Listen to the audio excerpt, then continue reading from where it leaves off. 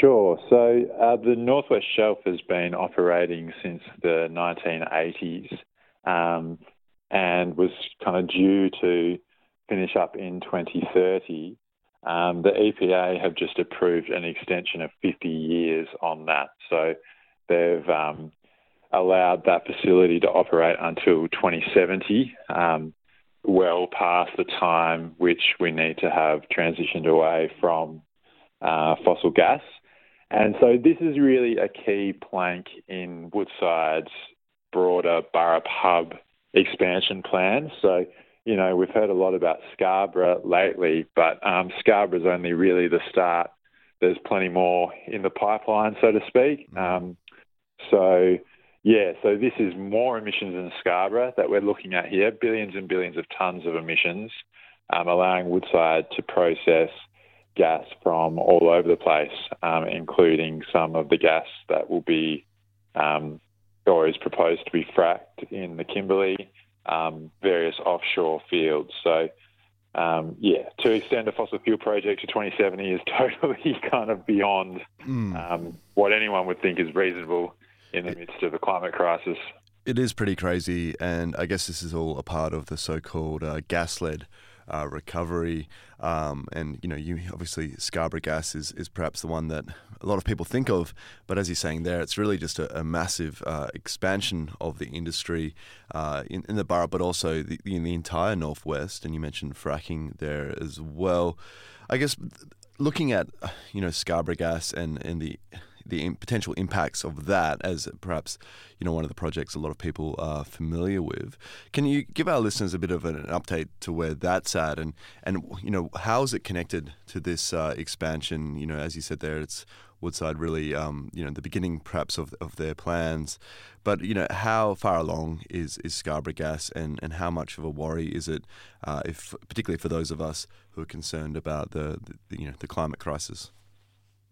Yeah, look, Scarborough is sadly pretty far ahead. They have begun some work offshore, some preliminary work, and they're gearing up to begin the onshore work for the Pluto processing facility, which again is part of this broader Burrup Hub. So Pluto 2, Scarborough, the Northwest Shelf extension, all of it kind of comes under this umbrella. There are still avenues left for stopping Scarborough. The NOPSEMA offshore regulation is one place where it can be stopped, but I think we also have to be aware that we're operating in this context of state capture. And as you say, there's this whole idea of the gas-led recovery, which even with a change of government hasn't definitely not gone away. And so, the Scarborough is looking more and more likely, and I think that the construction is going to begin or is proposed to begin in earnest later in the year. I'm sure there'll definitely be some pushback to that, and I think that there'll be some direct action that'll take place to kind of try and physically stop that. I think it's worth noting that the appeal that you just mentioned to the EPA, there was a record number of appellants there. There were 759 appeals submitted. The previous record was about 100 and something for the Bunbury Outer Ring Road. And so I think that does speak to kind of the depth of concern in the community. And I get the feeling that many of those people, if the EPA is allowed to continue with this decision and it goes ahead, there'll be some more radical tactics used, I dare say, by some of those 750 people.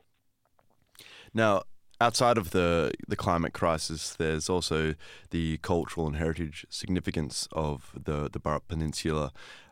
In particular, the rock art there, and I believe it's really comparative to some sites around the world, including Stonehenge and so forth, with even the first ever depiction of a circle in human history up there as a part of that rock art. And of course, it's a very significant and sacred site for traditional owners. Now, outside of the gas expansion, there's also in recent weeks been some of the controversy around Perdaman's urea plant.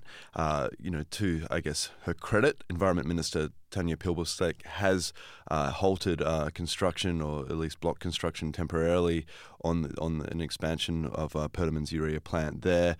Can you tell us a bit about this plant and what, potential impacts it might have on the rock art and on the area, and how it also feeds into this broader sort of industrial expansion of the area? Sure, yeah. So many of your listeners, I'd say, probably might have been to Murujuga or the Burrup. And if they haven't, I really recommend it. It is an extraordinary site. There's over 1 million petroglyphs there.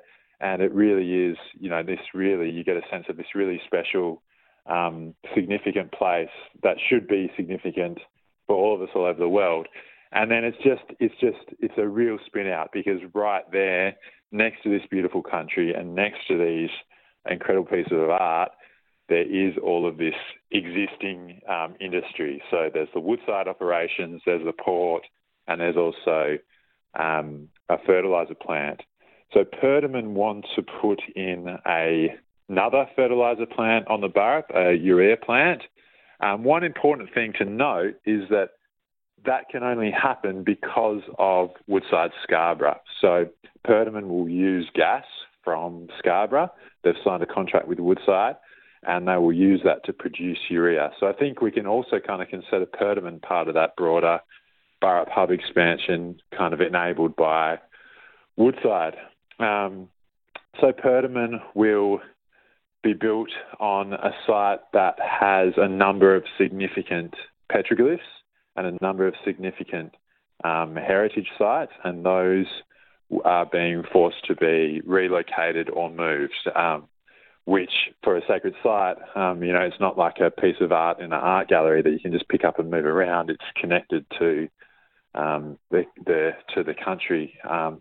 And so, this is an outrageous thing to be happening in the current climate, post-Juukan Gorge, and in fact the same laws, the Section 18 approvals under the old Aboriginal Heritage Act that enabled Juukan Gorge, are the same laws that have enabled these plans to remove the rock. So, as you say, Tanya Plibersek has paused this, so some traditional custodians from the group Save Our Songlines have been campaigning very hard around this and bringing together many people in the community. And I believe on your show last week or the week before, you spoke to Raylene Cooper, one of those traditional custodians. But so if that's a temporary halt while these heritage applications are more fully considered.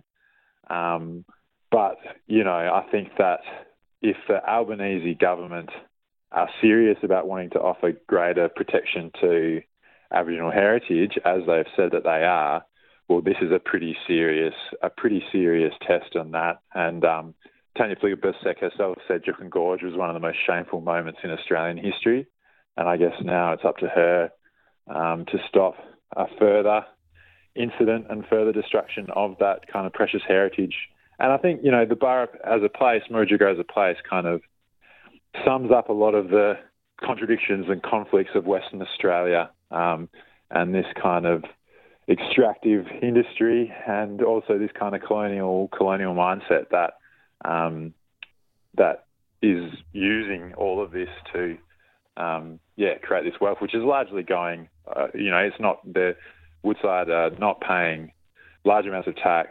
Mostly foreign owned, are not actually employing large amounts of people, and they're exploiting this country and these people in Western Australia.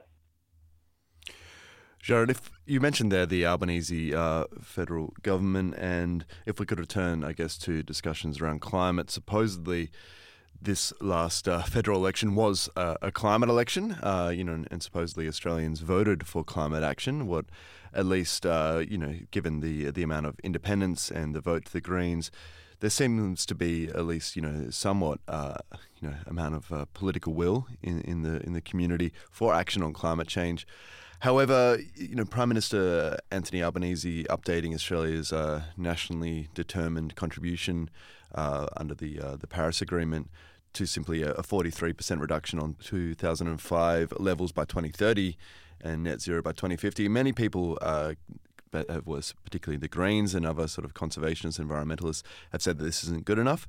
And of course, this all comes as Albanese's given full support for Scarborough Gas Hub and other, gas-led projects in the country.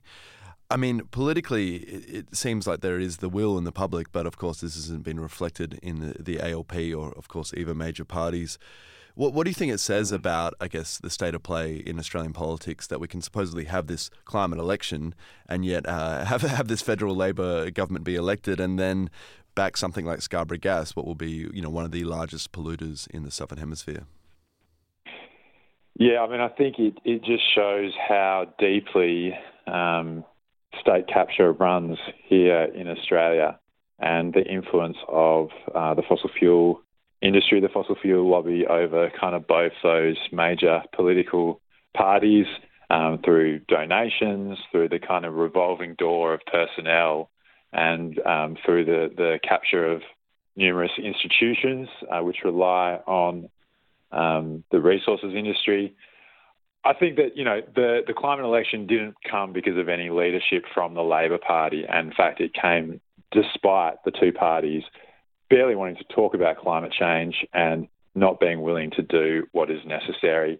And, I think that really the Labor Party are using climate and environmental issues as a bit of a political point scoring thing. So, last week they released the State of the Environment report and told us how bad that is. And then in the same breath, Tanya Plibersek and Anthony Albanese are defending fossil fuel expansion. And so, they're not taking this seriously. No one can read that report and no one can look at the science and think that fossil fuel expansion is a good thing. So I think we need to be kind of really vigilant. We need to hold them to account and we need to counter this narrative of saying, oh, well, it's a step in the right direction and it's better than the last lot. This is an issue where we really are in an urgent situation, and if you're not walking the walk, then we need to call that out, in my view. Certainly. Just finally there, Jared, if there isn't, I guess, the political leadership, as you've well said there, and perhaps throughout history there really has very rarely been a time in which I guess there's been social progress, for want of a better word, from above, and usually these things come from the grassroots and from community organising. I guess where does it leave us as individuals and communities facing this catastrophic climate crisis? We're seeing the heat waves and the fires throughout Europe at the moment, and the flooding on the East Coast. We're very much living in this reality. No longer is it very much an existential threat. I think it's quite easy to say now that it's very much a lived reality for many people in the world, the climate crisis. Where does it leave us, and what can people do when faced with, I guess, such overwhelming grief and despair and disempowerment from our political system? Yeah, look, I mean, I think you've said it pretty perfectly in that it's got to come from below. It's got to come from the grassroots. It's got to come from ordinary people. I think in this context, that can look like many different things. It can look like people kind of beginning to build the alternative world that we need in their own communities and in their own lives. But there is also this need, I guess, to kind of stand up and to resist. So, I mean, just on a practical level, I guess, here in WA, I think we can't just leave this fight up to the NGOs. They have their own limitations and their own kind of systemic problems. We need to have ordinary people coming together and talking to each other, working with each other. In terms of the Scarborough fight, there's a few different things. There's the Save Our Songlines campaign, the kind of traditional owner-led campaign, which people can support and get behind and have a look at their social media. The Scarborough Gas Action Alliance are challenging the social licence of Woodside through doing actions at the Fremantle Dockers Games. That's been going on for a few weeks, so people can have a look at that and get involved with that. And there is a kind of broader direct action coalition forming Disrupt Burrup Hub. So head to disruptburruphub.com to find out more about that, because there's a need to say yes to the alternatives and things we want, and there's a need to really firmly say no to the destructive tendencies that are going on. And I'm pretty keen to use, if anyone's going to be removing rock art sites on the Burrup, or if they're going to be building these developments, I'm pretty keen to do whatever I can to get in the way of that. But no one's going to come and save us. We've got to do this ourselves, and that desire to have someone to save us, I think, is kind of part of the problem too.